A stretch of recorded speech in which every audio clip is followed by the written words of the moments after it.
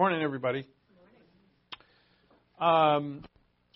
Everybody longs for a family, a loving, understanding, supporting, forgiving family. And, we just celebrated Christmas, New Year's. That's generally a time where families get together. But some families are more like war and peace, like the book. And some families, some people don't even have them, and it's tragic. In fact, just a few days ago, Chris and I saw Sounds of Freedom for the first time. And, wow, this didn't have a clue at how prolific that is. The depravity of man is certainly 100%. But, and so here comes John. John has a baptism. He comes to Israel and he baptizes them in water. And he says to them, repent, for the kingdom of heaven is at hand. And you repent, they confess their sins, and into the water they go. And they come out and they're cleansed by water, right? It's ritual. But that water, that cleansing, you just get dirty again. You can't imagine that any of them said, all right, I'm set off. Thanks, John. I'll be sinless from now on. Of course they weren't. And then John says something amazing. I baptize you with water. And then he says, but, and it's a great contrast, but he, Christ, is going to baptize you with the Holy Spirit. Think about that. I think we're so used to the phrase that we don't really comprehend. Baptized by God? I mean, baptized in water, all right, I go in the water, I come out, I'm clean. That actually makes sense. But immersed, that's what baptism means. It means to be immersed. Immersed into God Himself? How does that even work? I don't think any of us know how it works. It just does. So what Christ offers to us, to everyone now who believes upon Him, because He's going to have to go through a baptism Himself to make this a reality, is that He gives us a permanent entry into the kingdom of heaven, and in that kingdom is your family. If they're part of your biological family, awesome. But if you don't have biological family, or your biological family wants nothing to do with you, or whatever the case may be, Jesus Christ, through the Holy Spirit, has created an eternal family in which there is love, compassion, encouragement. Sometimes we challenge one another. Forgiveness, communication. It's what everybody wants. Christ made it on earth. It's His gift to mankind. And it's permanent. It's marvelous, in fact. If you're a believer in Jesus Christ, you have it. So today, we're going to start our journey into this baptism of the Spirit. We'll be looking at it all week and in various passages. So let's open up in prayer and thank God for this time in which we can learn of such wonderful things. And I think it's very much overlooked in the church, unfortunately.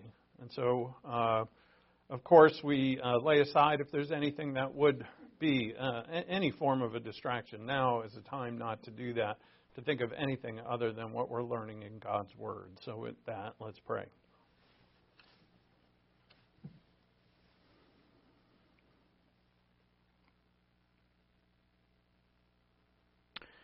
Father in heaven, we thank You for the marvelous grace that You have bestowed upon us, super abundantly given to us, a life that our Lord said was abundant, that is given to us by Him because He laid down His life for the sheep. Because He laid down His life, we have life.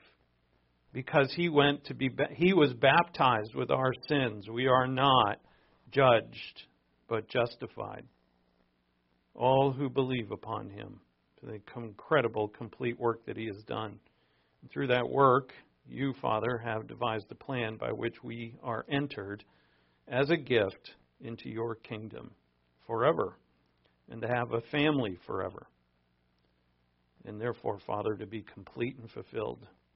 What grace, what gift So we ask, Father, that through your Spirit we see this in the purity and clarity of what it is, that it may actually affect our lives, how we think, how we speak, how we act. And when we fail, to rest on you in forgiveness. We ask these things in Christ's name. Amen. All rise, please.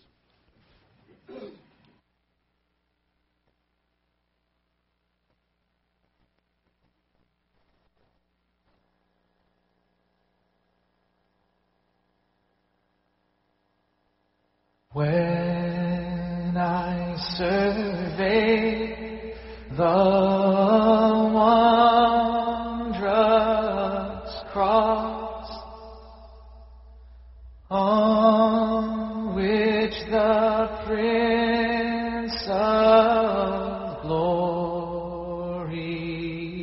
died, my richest gain I count but loss, and pour content on all my pride.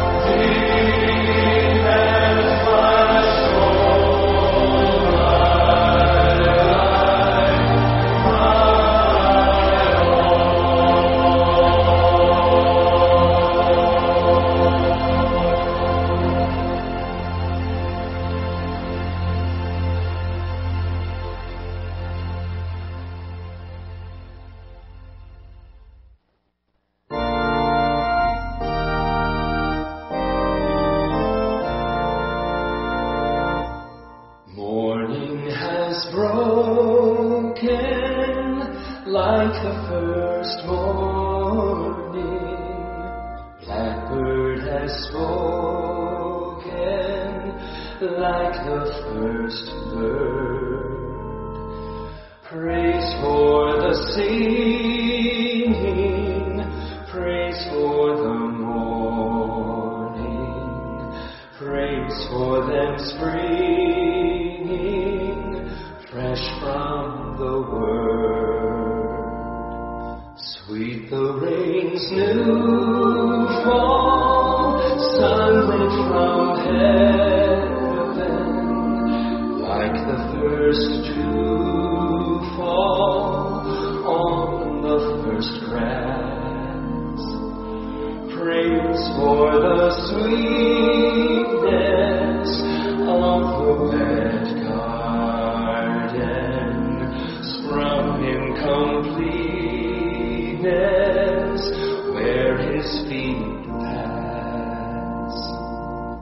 Mine is the sunlight, mine is the morning, born of the one light in small plain. Praise with elation, praise every morning, God's recreation of the new day.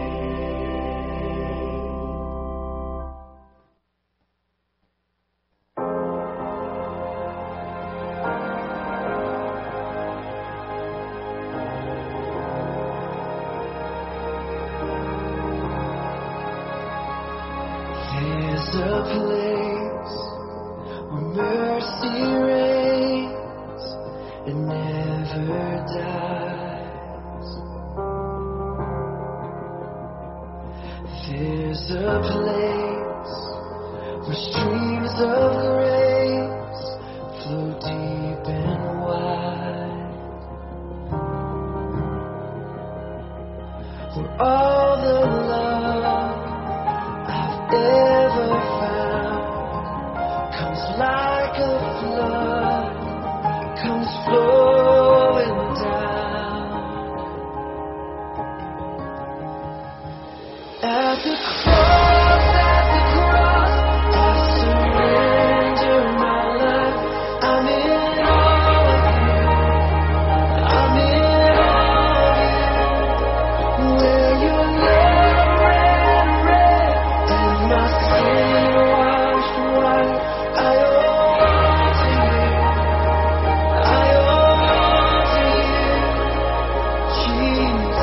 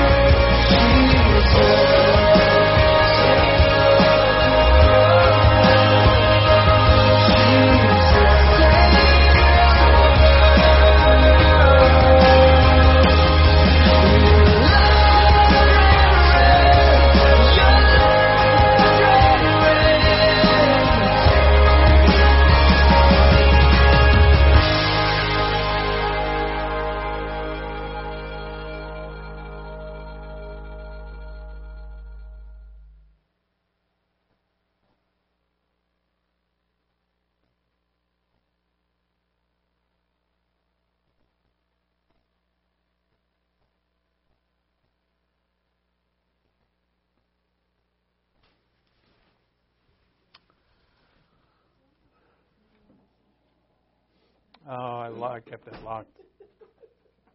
Move along, move along. Can't afford shoes for my kid. Couple of announcements quick. Zoom is tomorrow and Monday. That's at 3 p.m. our time. Just a reminder, if you want to join us, it's always a great time. We're going through the book of Revelation chapter by chapter. So just discussing it. We're in Revelation 3 this week.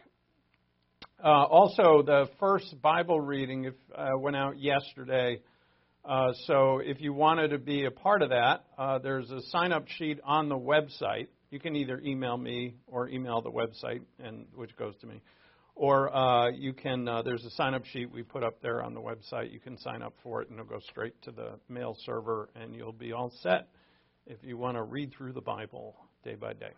All right, we're in Matthew chapter 3, verse 11. And so we're just this next section in Matthew 3, this is where we're really taking a step into the ministry of the Lord Jesus Christ, which has obvious importance to us. And it starts with the forerunner, who is John the Baptist. Now, as we know, John the Baptist has a baptism, a water baptism, that is termed a baptism of repentance. So John's mission is to get Israel ready for their coming Messiah. When they confess their sins to John and are baptized, they're basically saying that they're unfit for the kingdom of heaven, which is the proper message to Israel and to all mankind, that none of us are fit for the kingdom of heaven. But John's baptism is much lesser, and this is from John's own words, that Jesus' baptism of the Holy Spirit is superior to John's water baptism, and for a very obvious reason. But it's something that we really should never take for granted, that through the baptism of the Spirit, the vehicle by which God has designed to do this, that each of us enter into the kingdom of heaven forever. And, this is stupendous. It's the most important thing that ever happened to you. It's the most important thing. It's the greatest gift you've been given. And it also calls for the greatest challenge in life. Because with each of the passages that we'll see, that in the New Testament epistles, we see this baptism of the Spirit that you would read of in Romans, in Galatians, in 1 Corinthians, and in Colossians, that each of them is in the arena of many other things. So this baptism of the Spirit is an entrance into the kingdom of heaven, but it's also many other things that go with that entrance. So when we enter the kingdom of heaven, we're entering into something that is not going to leave us the same as when we didn't get in. You know what I mean? So as we walk through this, as Jesus called it, the narrow door that leads to life, we're not going to be the same. And that's what this is really, why it's so incredible, and why it points to the fact that you and I have to live by faith. Because when you were baptized by the Holy Spirit, you didn't feel it. You didn't change. You didn't look at yourself in the mirror and go, wow, I look great. Maybe you did, I don't know. But you didn't see any physical change nor feel a physical change. And in fact, you're just as much of a sinner as you were the moment before you believed. Except now you're a sinner cleansed. But you didn't feel, did you feel cleansed? Maybe some did, but it's not a physical feeling. And so there's an aspect here of, and Jesus said it, the whole Bible says it, walk by faith and not by sight. And that is going to be the challenge to us here. And the ramifications of it will definitely be seen. And we'll get to that. So Matthew 3:11 says, "As for me," John says, "I baptize with water for repentance, but he who is coming after me is mightier than I, and I am not fit to remove his sandals." The Greek there means I'm not fit to hold up his shoes. So this would be like you are the lowest of the low servant who would be carrying your master's shoes. And he said, I'm not even fit to do that. So that wonderful idiom there is showing that John understands how low he is compared to Jesus Christ And then he says, He will baptize you with the Holy Spirit and fire. Notice that there's only two options. It's either you're baptized by the Holy Spirit or you're baptized by fire. There's nothing in the middle. There's no third ground, which is, there's no purgatory, if you will. His winnowing fork is in his hand. His winnowing fork is his ability to judge perfectly, and he will thoroughly clear his threshing floor. That means that not one human being is going to escape judgment. And he will gather his wheat into the barn. I love here how the barn is the kingdom of heaven. Say a barn? Well, you have to stay with the analogy. The analogy is that we're grain, wheat, we're fruit. We're the fruit of Him. The fruit of the vine is every believer. But we're gathered into a barn. And, of course, grain is gathered into a barn. But even if you're, we think about our future home that Christ is making for us. John 14, He says, I go to prepare a place for you. What kind of mansion is that? Are you really going to care? No. What matters in heaven is who's there. That's all that matters.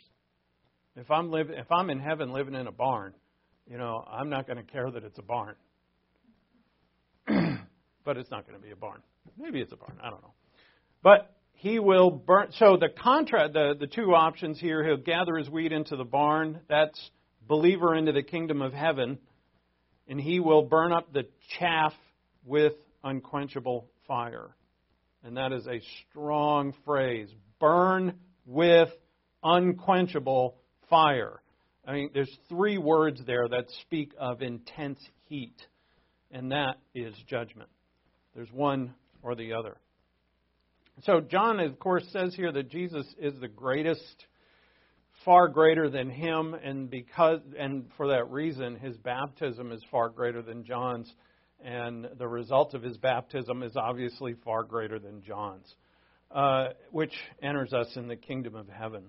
So Jesus is the judge of all mankind here. And this is exactly what he is. He's many things, but he is the ultimate judge. He said himself in John 5:22 and 23, He has given, meaning the Father, all judgment to the Son, that all will honor the Son even as they honor the Father.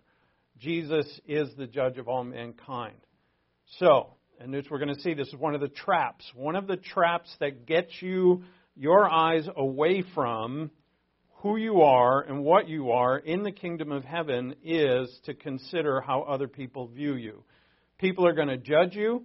People are going to try and draw you away from God, whether they do this willingly or unwillingly. People are going to be a major problem with my walk, my living. See, I'm baptized by the Spirit, and therefore I can also live by the Spirit. Actually, Paul will put it just this way in Galatians 5:25. If we live by the Spirit, and if you're a believer, you are alive by the Spirit. It is by the baptism of the Spirit that you have eternal life. God made you alive as God would define life. And that's eternal life. So he says, if we are alive by the Spirit, and we are, let us walk. In other words, live by that same Spirit. And that takes faith. It takes faith to know who you are. It takes faith to do what you are does. So the only opinion of you that matters is Christ. So when other people judge, and they will, Satan will use them to judge you, to evaluate you. And it's going to be hard. It depends on who the people are. And some people judge you, and you're like, yeah, whatever. You don't really care about their opinion. But when other people do, their opinion matters to you very much. And if Satan can use them to get you away from the peace and joy that comes with being an alive with Christ, eternal life, this is what the baptism of the Spirit does, enters you into union with Christ, then he will do so. And so Christ's opinion is all that matters. All right, now I got some funky Greek coming at you. This is the beginning of the sentence in Matthew 3:11, and I'm only doing this to show you two words. So here John says, you baptize in water for repentance, And then there's this de here, which is, but after me, someone's coming. And that's, anyway, you don't need to know the Greek. But what I want you to see here are these two words. Not you. There we go. I want you to see these two words, men, which means indeed, and it's not actually translated in your Bible. Generally, it's not. When it's paired up with this, you have men de, and it means indeed I, but he. Indeed I, but he, and it's a contrast. And it's something here that we could see in the original language that says John is really saying here, what I do is not like what he does. Indeed, I baptize you, hudati, that's water. I baptize you with water, but this little de right here, someone's coming after me. He's going to baptize you with the Holy Spirit. It's a completely different thing. And this same thing, men de construction is in our passage. It's in Mark 1:8. It's in Luke 3:16. It's in Acts 1:5 where Jesus says it himself. So why don't you turn there? We'll look at that passage. And in Acts 11:16 where Peter repeats the same thing. John baptized you with water, but, contrast, I baptize you with the Holy Spirit. Look at Acts 1:4. Acts 1:4.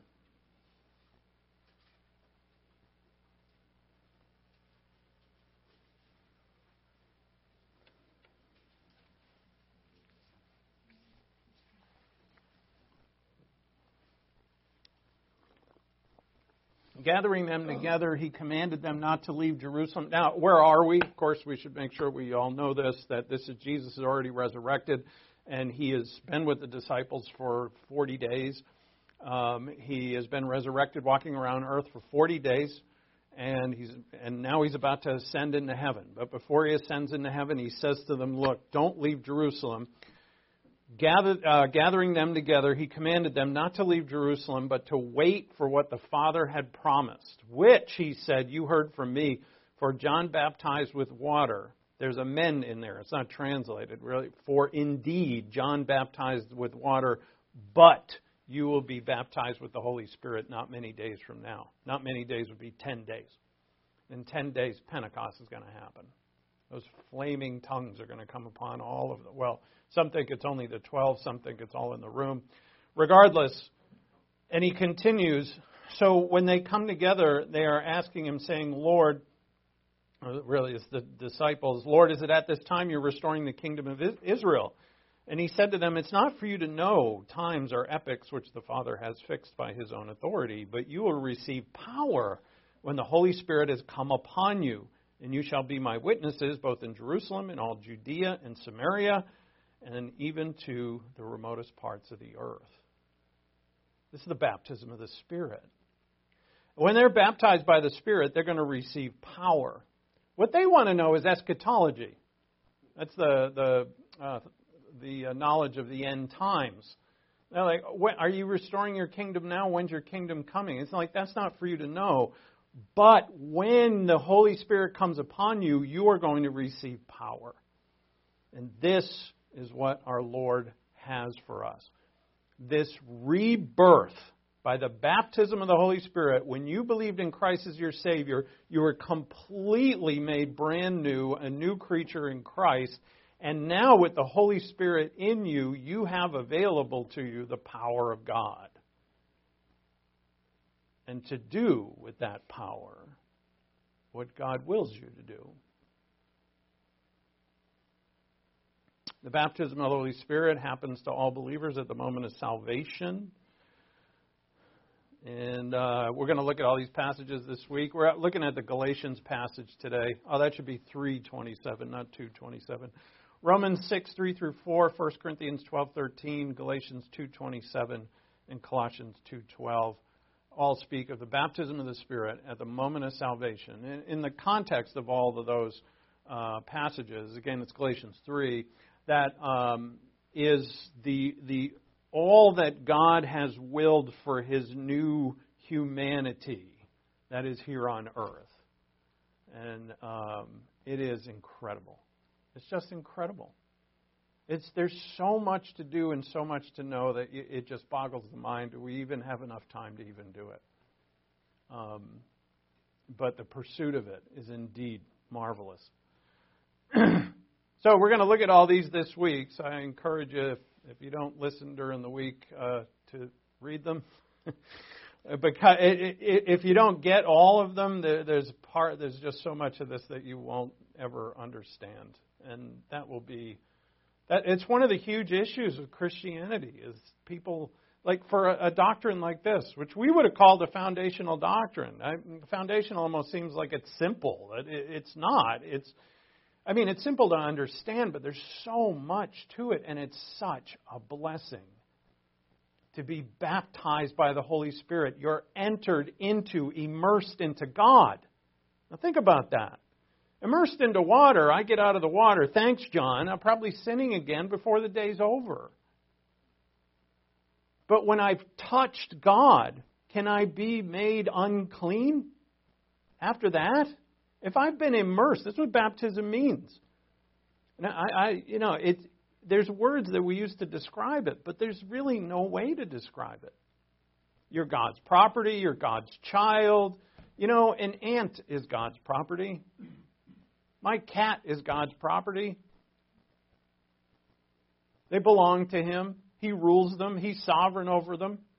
Like we use all those words to try and describe our relationship to God, but this relationship to God now is something that is beyond words. You are immersed into God. Now, if you're immersed into God, can you be made unclean again? In other words, you've touched God. Can you be made unclean? Well, if you can, then touching Him really doesn't mean much, does it? If we can undo it. If you've been, and one of the passage we'll see means that you're clothed with Christ. Again, that's touching Him. Immersed in Christ, clothed with Him. That's the only imagery that Paul could use to describe. That I'm clothed with Christ. If that's true, could I do some work to add to my relationship with Christ? If by faith, when I'm baptized by the Spirit, I'm clothed with Christ, could I do some work?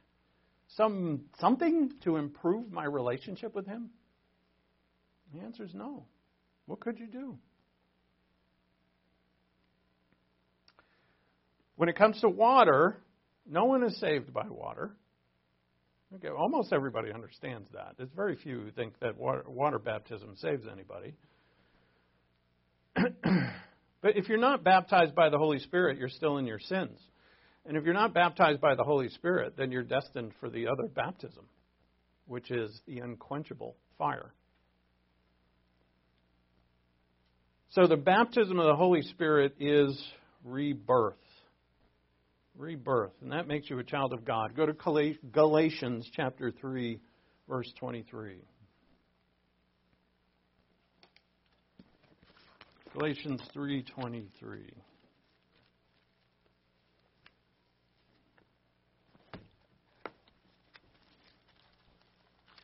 Come on, Bible.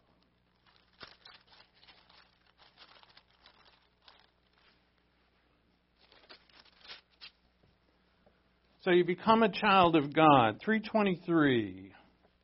But before faith came, we were kept in custody under the law, being shut up to the faith which was later to be revealed.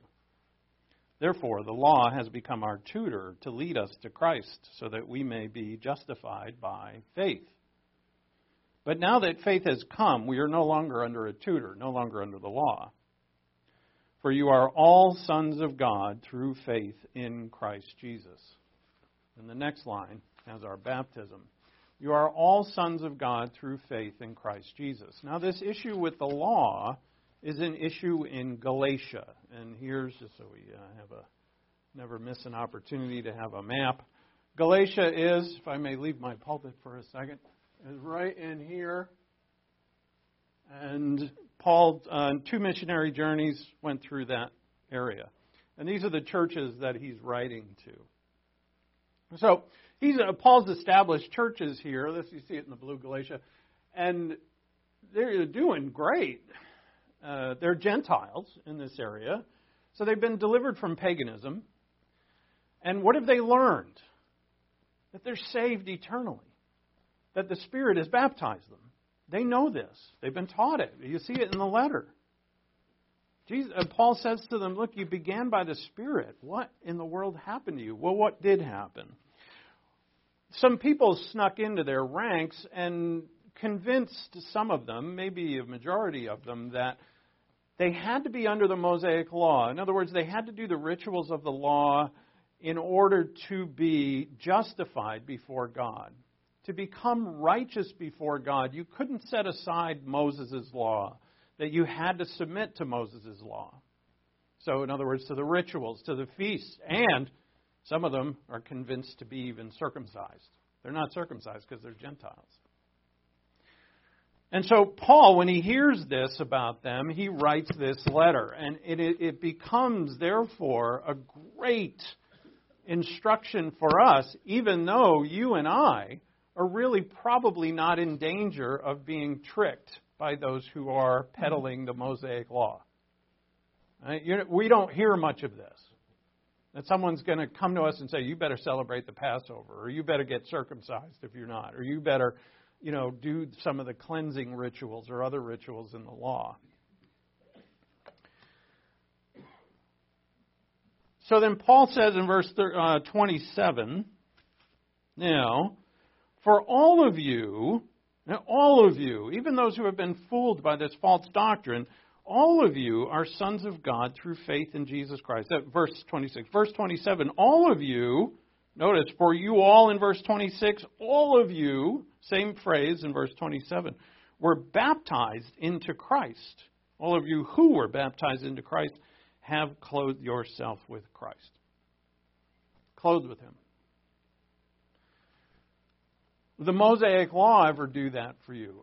When you're baptized by Christ, could then I then add to that by some work, some ritual, something I do? Could I add to it? The answer is absolutely not. But since you and I are not going to be tempted by such a thing, how does that tempt us? Where is it? Is there a temptation in our world that is going to actually pull us away the way that the Galatians were pulled away from the grace of God? And there are many things. There are many things that are around us. In other words, we lose our grip. We lose our grip on the grace of God. And how do we lose our grip on the grace of God? Well, we oftentimes will say, well, I'm going to sin, and my sinful life is going to portray the grace of God. Or I'm not going to really take my Christianity very seriously. And that's going to be my shield against this being pulled away from God. I'm going to be so much into the grace of God that I'm just going to live in my flesh. And some have actually thought that that is the solution to this. Obviously not. It's ridiculous. To lose the grace of God is to lose the wonder and the appreciation and thankfulness for all that God has done for you. To lose your grip on the grace of God is to think that your life, your spiritual life, is more based upon the world than it is on heaven. To lose the grace of God is to, is to think that life is truly made up of the details of life. That how much money I have. To lose your grip on the grace of God is to be stressed about how much money you have. To be worried about tomorrow.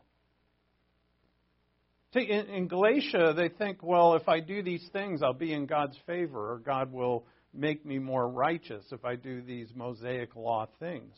For us, we can often think that if I pad my bank account or get the right social life or not have any problem, if I could eliminate all problems from my life and have everything go my way, then I'll be good, right? I'll be righteous.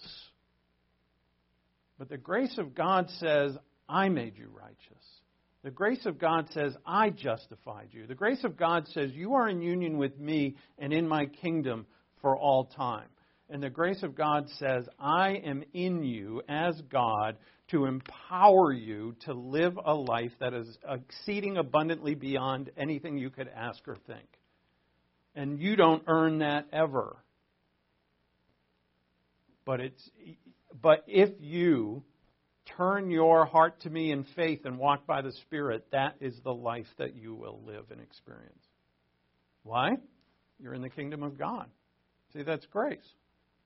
Grace says, I put you in the kingdom of God. But the solution to this is not to say, well, yeah, I don't want to get tripped up by that legalism thing, so I'm going to be sinful and lazy. And if you're sinful and lazy, you definitely won't get tripped up by the legalism thing. You'll get tripped up by something else. It's just an exchange for something else that is apart from the grace of God. Grace is giving. Grace is giving to you abundantly without you earning it. And the Galatians lost that. And that's how that problem shows itself to us today. You live abundantly knowing the extraordinary value of the gifts that God has given you. They are extraordinarily valuable. Just who you are in Christ Jesus as a believer, baptized by the Spirit. You are a son of God. And you have a family, an eternal family. Son or daughter of God that has an eternal family that's filled with love and compassion and grace. And yeah, I know it's hard to find. And all throughout the history of Christianity, it has not been a reality all the time. Actually, fairly rarely, so it seems, that Christians have actually lived in harmony and in love. As Paul will say in the Colossians passage, which also has the baptism of the Spirit, that the perfect bond of unity is love. This agape love that we're to have for one another. This is a gift, right? That love is a fruit of the Spirit. And why can I do that? It's because I have been baptized by the Spirit. And Jesus had to undergo his own baptism so that we could have it. And he did it. He did it just for us. So you're an heir. So not only a family, but an incredibly wealthy family. Look at Galatians 4:4. But when the fullness of time came, God sent forth his Son, born of a woman, born under the law, so that he might redeem those who are under the law, that we might receive the adoption as sons. Because you are sons, God has sent forth the Spirit of his Son into our hearts, crying, Abba, Father. Abba is the Aramaic word for father, and the next one is the Greek word, pater. Abba, Father. Therefore, you are no longer a slave, but a son, and if a son, an heir through God. An heir by God. You could almost say, by God, I'm an heir. An heir of what? What do you think God's inheritance is like? By the way, someone has to die for you to get the inheritance. And that's here. It's the blood of Christ. He died for us so that we would receive this inheritance. So not only are we a family that is eternally a family, but we are incredibly wealthy. And the danger here, as we'll see, but first let's... Now, before I get to the danger, notice that in verse 4, when the fullness of time came, God sent forth his Son, born of a woman, born under the law. Why is it important that Jesus is first off born of a woman? Because he's truly human. But why is it also important that he's born under the law? It's because under the law, he is the only one who kept it. He's the only one ever who kept the law. And therefore, he's the only good man. The only one. He's the only one qualified to be in the kingdom of heaven. He's the only one ever to keep the law. But he's also under the law. He died on a tree. Deuteronomy 21, 22 through 23. It's not the whole sentence here, but you hang him on a tree. God says, look, if someone commits a sin worthy of death and you hang him on a tree, which was okay to hang him on a tree as an example to everybody, don't do this. The Romans did this, right? That's why they used their crosses, was to warn all to be so scared of such crimes that you wouldn't do them. And so God says, look, if you hang him on a tree, you can't leave him there all night. You have to take him down because cursed is everyone on a tree. If you leave him up there, God says, overnight, then he'll curse your land. That's how cursed this man is who's hanging on a tree. And so when the Jews who become Christians in the early church are going around to people saying, yeah, Jesus of Nazareth is the Messiah and he died on the cross. Every Jew would say, there's no way that's the Messiah because of this verse. That would make him cursed. But like so often with us, what looks on the surface to be wrong, with a little insight, turns out to be marvelous. And that's why you and I have to be patient when we're learning God's Word. Because we can easily jump to conclusions that are not there. But here, in this case, Jesus becomes a curse, most definitely. But not because he's a sinner, but because we're sinners. And Paul says this, and you can read it there. I didn't put it in the notes, but let's get back to it. Look at Galatians 3:10.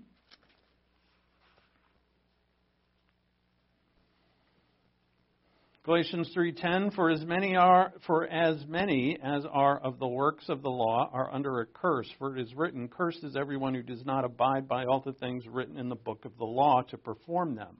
Well, that's all of us, right? None of us could keep it. He did. Now that no one is justified by the law before God is evident, for the righteous man shall live by faith. However, the law is not faith. However, the law is not of faith. On the contrary, he who practices them shall live by them. Christ redeemed us from the curse of the law, having become a curse for us, for it is written, cursed is everyone who hangs on a tree. Deuteronomy 21. He hung on a tree for us. He became our curse.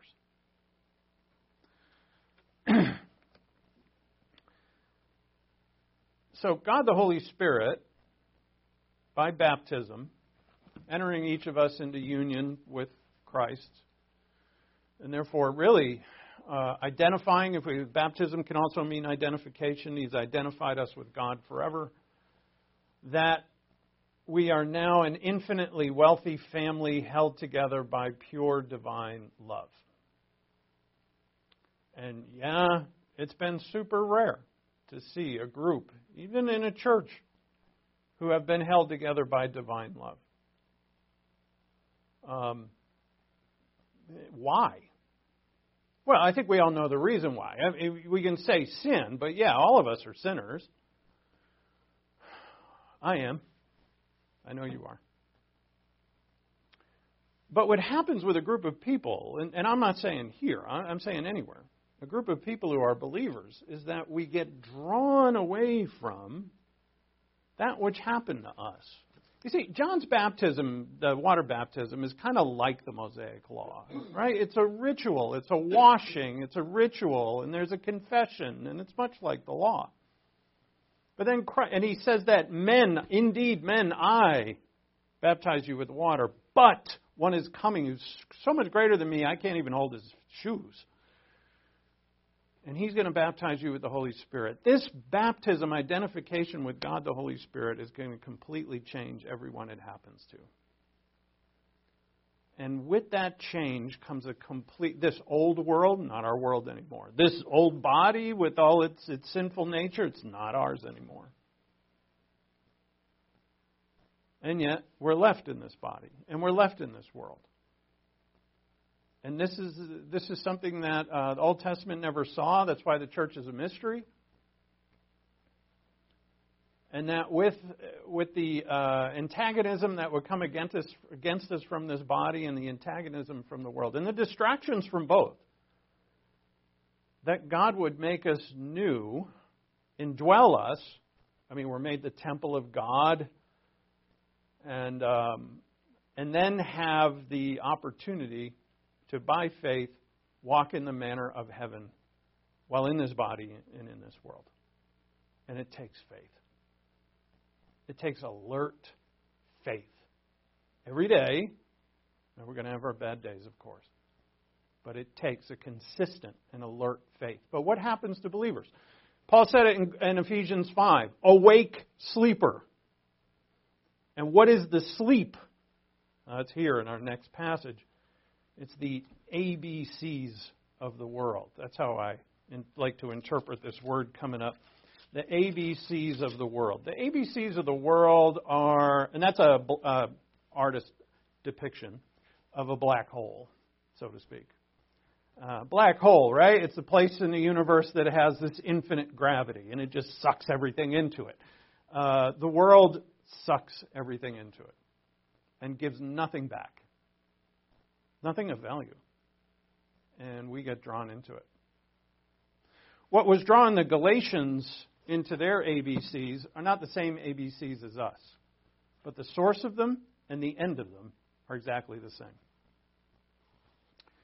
Paul calls it the elementary principles of the world. Look at Galatians 4:8.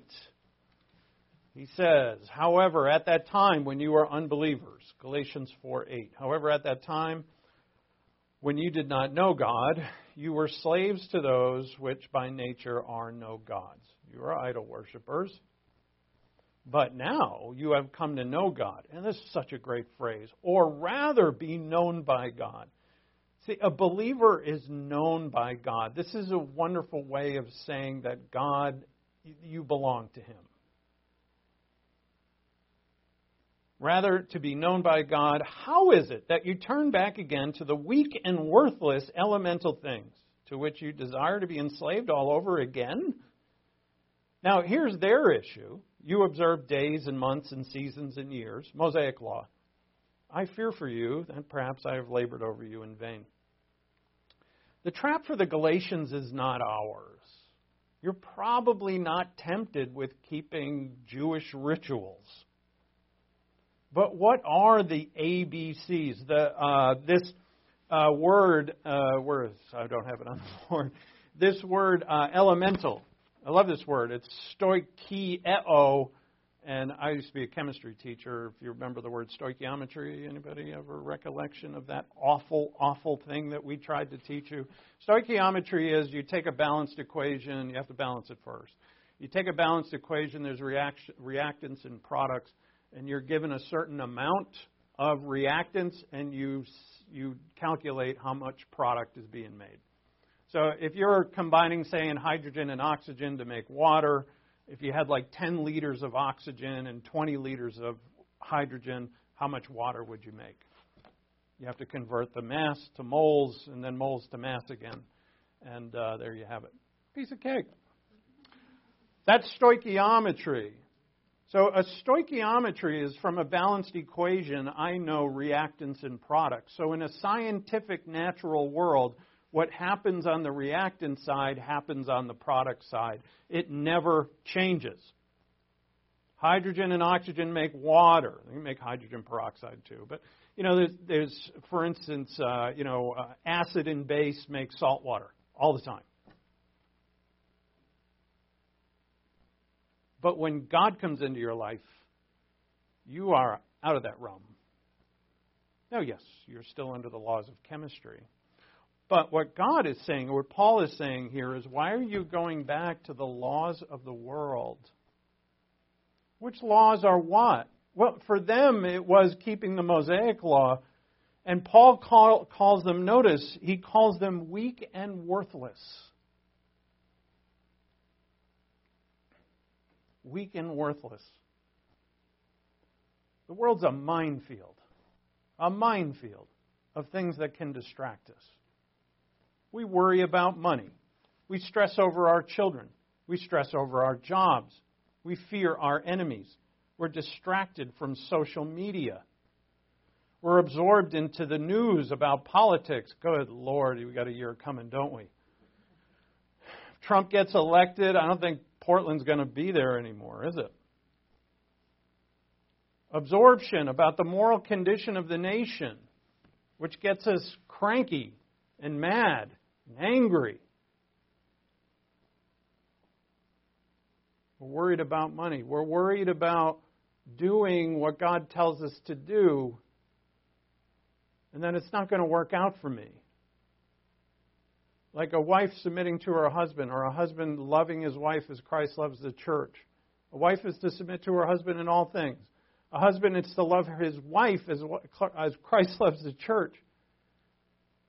And I say, well, he's going to take advantage. She's going to take advantage. And so we fear. So we look at the elemental things of the world, and we say, well, how does the world do it? And then we justify our behavior based on the stoichiometry of the world. We say the world's okay with this. This is why, for us as believers, we can get drawn right into this and call it the Christian life. And it's a phrase I use a lot. We water it down. But this baptism of the Spirit is a brand new birth. Brand new birth. And God designed it so that they're going to come for us. I say they. You know who they are. We always talk about them. What they say or they do. They're coming for you. They are. Look at Galatians 4:17. They eagerly seek you. For them, we call them Judaizers. They're the ones who had gone into the churches and convinced people that they have to keep the Mosaic Law. They eagerly seek you, not commendably, but they wish to shut you out so that you will seek them. It sounds very much like human nature. It's not that I care, so as the deceiver, as the false teacher, it's not that I care that I'm right or that I'm right before God, but what truly establishes me and gives me meaning is that people agree with me. They follow me. They agree with me. If I can get enough people to agree with me, then I say I'm good. That's the ABCs of the world. God says to the wise in the world, I make foolish. The ones who are strong according to the method of this world, I make weak. But to you, whom I have called, blessed are you when you're poor in spirit. Knowing that one thing, and that gets right back to the beginning of this message, Jesus Christ is the only judge. And it's His opinion and His truth and His manner is the only thing that matters. The only thing that matters. And if you have that in your heart, boy, you are free. And that's in Galatians 5:1. Christ came to set us free. We're free from sin, free from death, and free from the ABCs of the world. And now, so if you're going to be free from the ABCs of the world, as we saw, you're going to be a light to the world. You will be, as he said, when the Holy Spirit comes upon you in Acts chapter 1, you will be my witnesses all over the world. Because you are living as those who are new, then I am going to use you as a light to the world. What do you think the world's going to do when your light is blasting in their face? Your light being Jesus Christ. And I tell you to shut up. And I tell you to sit down. And they're going to try and, like he said here, pull you away so you seek them. Satan will do it any way that he can. It could be a full frontal attack on something like an addiction, or it could just be, I don't want to upset people in my family, so. I kind of turn off my Christianity when I'm in this place, and I turn it back on in this place, and then I turn it off in this place. And you are not, it doesn't have a power switch on it. Baptized by the Spirit, you are new. So, as we conclude this here for this morning, the baptism of the Spirit is a death and a rebirth. The old world and the old nature are no longer our world. And so as Paul, and I just skim over this because I only have a few minutes, this last thing in which we use as application.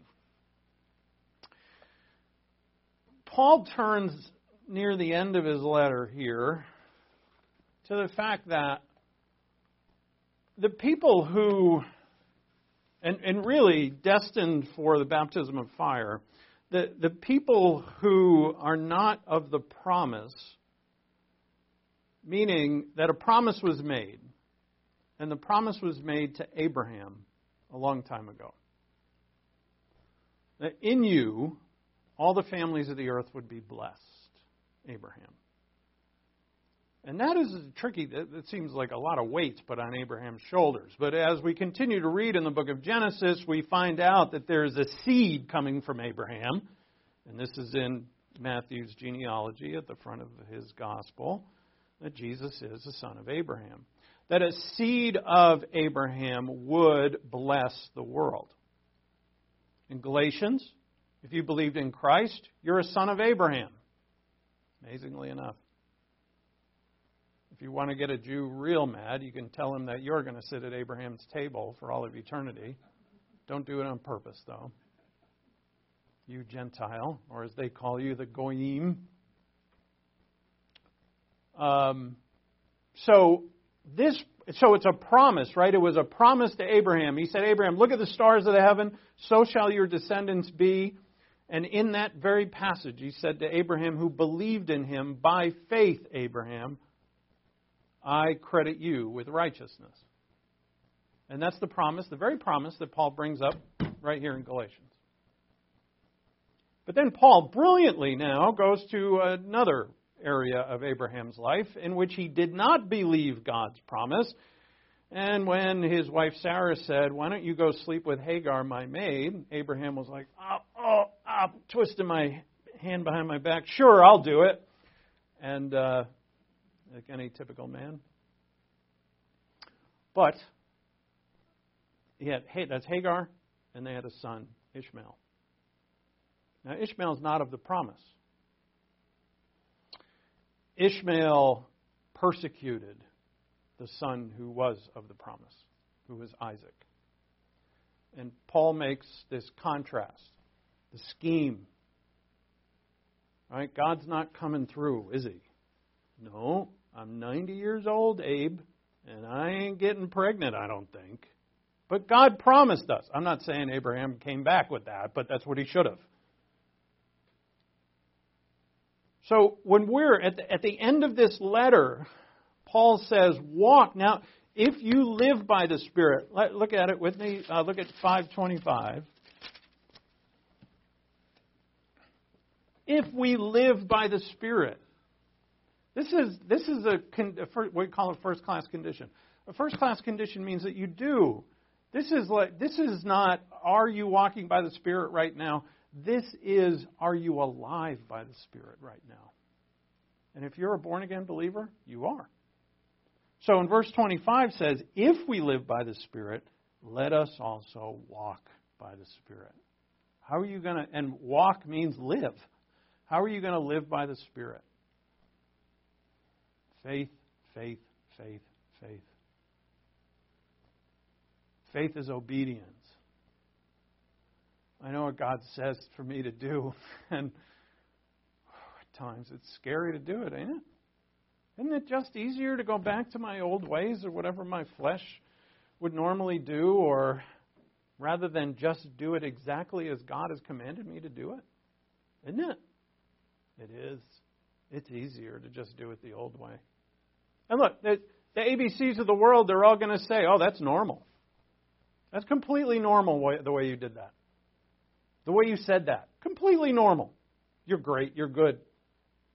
Come, follow us. Don't get so immersed and so fanatical about that word of yours in your Bible. Come on. Just come with us. As Paul said, they seek you. They seek you. This takes faith. And that's what Paul brings out. The promise was to Sarah, and the promise was Isaac. And there he was, Yitzhak. His name means laughter, right? Because Sarah laughed, Abraham laughed. And, God has called us to live by faith. This faith in who we are to walk by means of the Spirit. So if you are reborn by the Spirit, and you are, walk by the Spirit. This, coming back here, sorry, I'll go back in a second. What did God make here? Through you, Abraham, all the families of the earth will be blessed. We don't have a whole lot of time to get into it here. Through the week, we'll refer back to it. But in chapter 4, Paul here in Galatians is saying, look, God, the Holy Spirit, is making a family. He's already made it, and He's continuing to make it.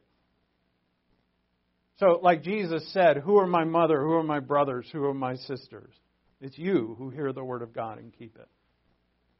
God, the Holy Spirit, is making a family. It's an eternal one. And it's a family bound by love. That's why we have to do this now. We have to be bound by love. It's a family that's bound by love, and it's a family that is infinitely wealthy, as God considers wealth. So, a wealthy family of love with Christ as head and king. That is a part, now it's a small part, of the baptism of the Holy Spirit that you and I have. Let's celebrate our Lord's Supper now as we close up. And I'm going to be reading from Matthew 26, if you want to join me. And if we'll pass out the elements, we'll celebrate the Lord's Supper and conclude our service.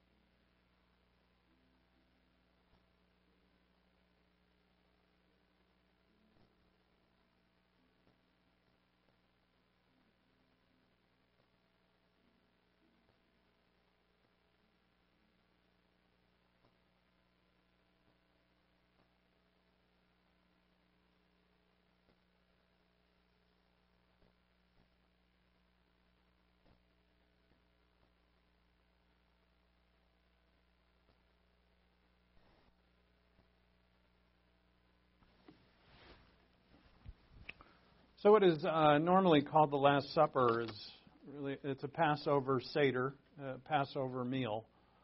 And the Passover meal would have lasted for hours.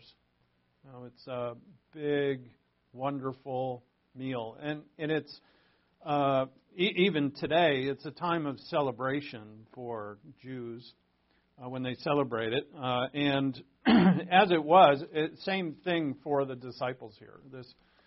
They understand that there's something very solemn going on with their Lord, certainly. But when they come together to celebrate this, Jesus says, as He so often did, some very surprising things.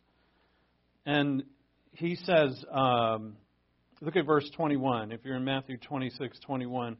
As they were eating, He said, "Truly I say to you that one of you will betray me."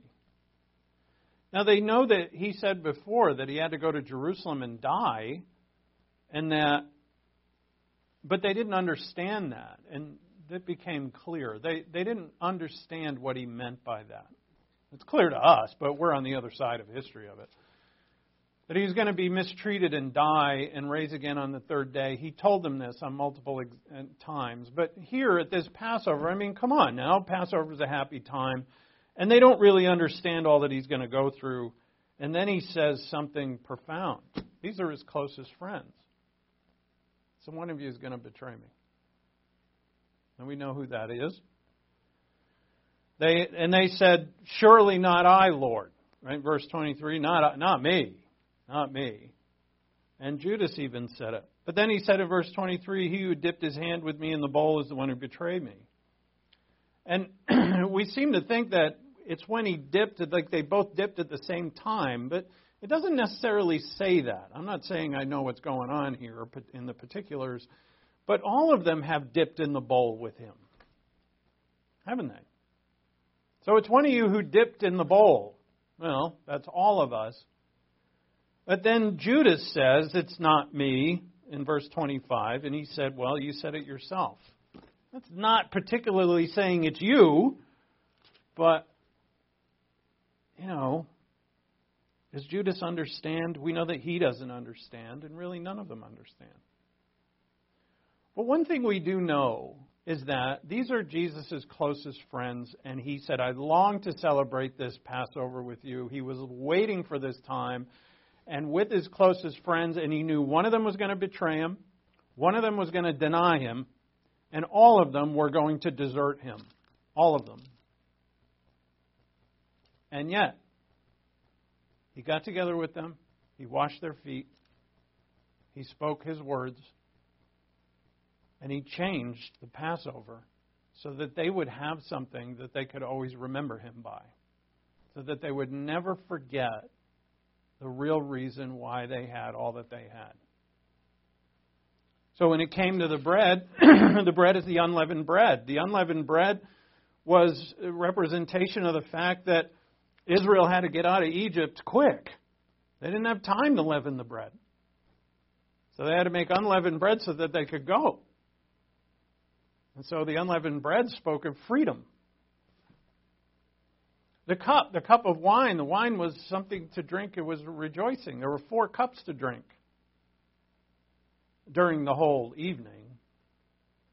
And then that cup, though, it represented to them the fact that, well, there's animal blood involved, which is the lamb, and this cup of wine, like a libation, which is you pour it out as an offering, that God was the one who blessed them with wine. And that the animal sacrifice was the forgiveness of sin. And then Jesus took all these parts. See this bread that is your freedom from Egypt? Now it's me. I'm your freedom. I'm your freedom from sin, death, and everything that's wrong with this world. See this cup? What does he call it? Look at verse 27. He said, taking the cup, he had given thanks. He gave it to them, saying, drink from it, all of you, for this is my blood of the covenant. What? No, it's not. These guys have celebrated Passover for years.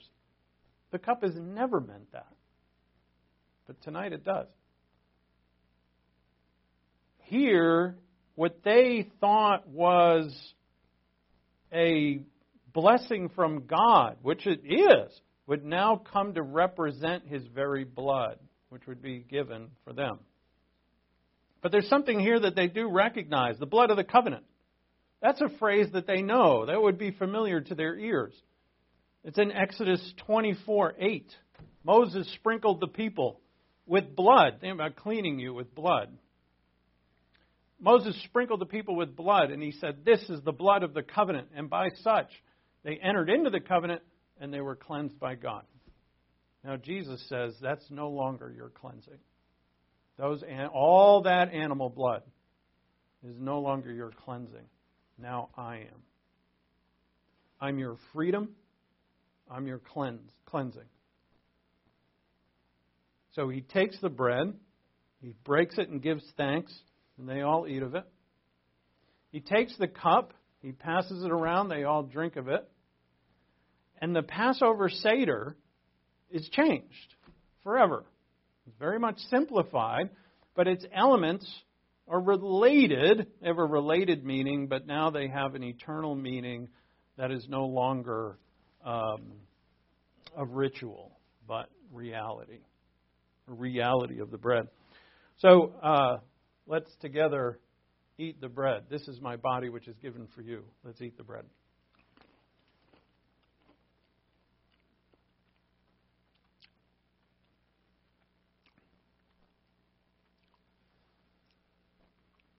And he took the cup also and he gave thanks. All of us should be so grateful. I know that we are.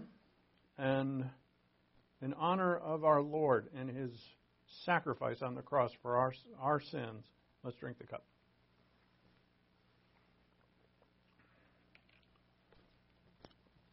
Let's pray. We thank you so much, Father, for the gift of our Lord. We thank you that you're so much smarter than us and that you have given us a ritual. You took this Passover and you made it the reality of what it always was to mean. And that reality is now ours. It's in our grasp. It's in our very selves, that we are your children forever. You've baptized us by the Holy Spirit in union with you, and all because of our Lord was baptized with the sins of the world. He died, was buried, and resurrected. As we will see in your word, Father, that we with him have also died and been buried and resurrected, all who have believed upon him. A grace gift. If anyone listening has not come to believe in Christ as their Savior, I beg you to please consider who is the Lord Jesus Christ. He is the only Savior of the world. And as that Savior, He has come for you. He's died for your sins on the cross. And therefore, all you have to do is believe upon Him. Believe in Jesus Christ as your Lord and Savior, and you will be saved. Thank you, Father, for your amazing grace. In Christ's name, amen.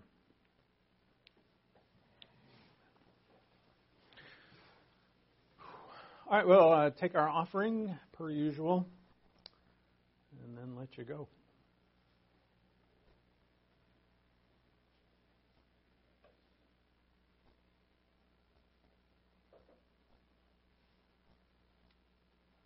Thank you, Grant. Let's pray for our offering. Thank you, Father, for the privilege of giving, the opportunity to give. We give as your believer priests and worship in honor of you, and we ask, Father, that through these gifts, our church would continue onward as it will. We pray, Father, glorify you. In Christ's name, amen.